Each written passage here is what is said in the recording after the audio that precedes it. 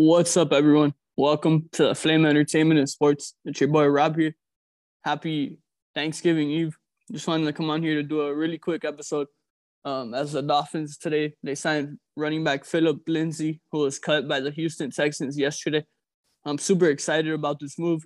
The running back position is something that I feel the team should have been focusing ever since Flores and Greer started with their regime here in Miami, and this is at least a step towards that direction of trying to improve the running back room in the Dolphins team. And so to talk about Phillip Lindsay really quick. So obviously Phillip Lindsay, when he came into the league, his rookie year was like a hell of a story. He was the first undrafted rookie offensive player to make the Pro Bowl in his rookie year. He ran for over 1,000 yards with the Broncos. Then and he was out of Colorado that rookie year. He was living in his parents' basement. So it was an incredible story. Then he comes out the next year, earns a full-time job as the number one back with the Broncos, and he runs for over 1,000 yards once again. Then last year, he missed a couple of games due to injury. Denver, of course, also they added Melvin Gordon. So obviously Lindsay saw his touches go down. This year he signs with Houston. He was never the full-time starter.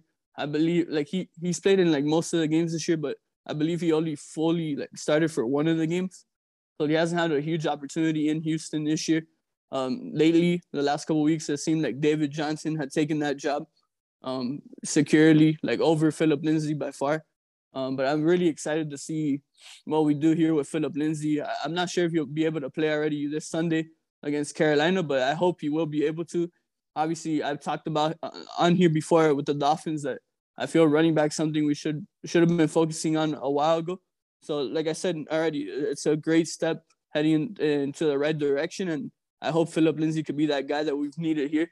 And I think he's proven that he could be a number one running back in the NFL. This is only his fourth year in the league. Like I said, first 2 years he ran over 1,000 yards.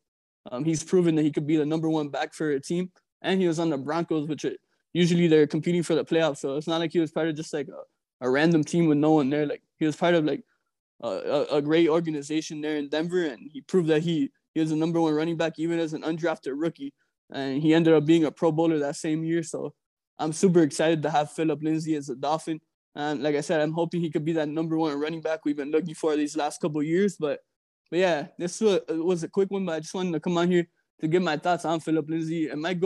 The move might go under the radar a little bit, being that he's not a huge name, and he was with the Texans this year, and last year he was out and he didn't really produce as much as the first 2 years. But although it's going to go under the radar, in my opinion, it could end up being a huge move that really elevates this Dolphins team this season and into the future as well.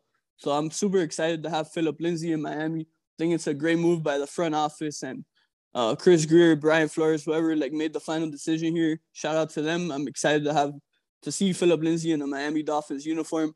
And once again, happy Thanksgiving Eve. Hope you guys all have a very happy Thanksgiving. Until next time, everyone, take care.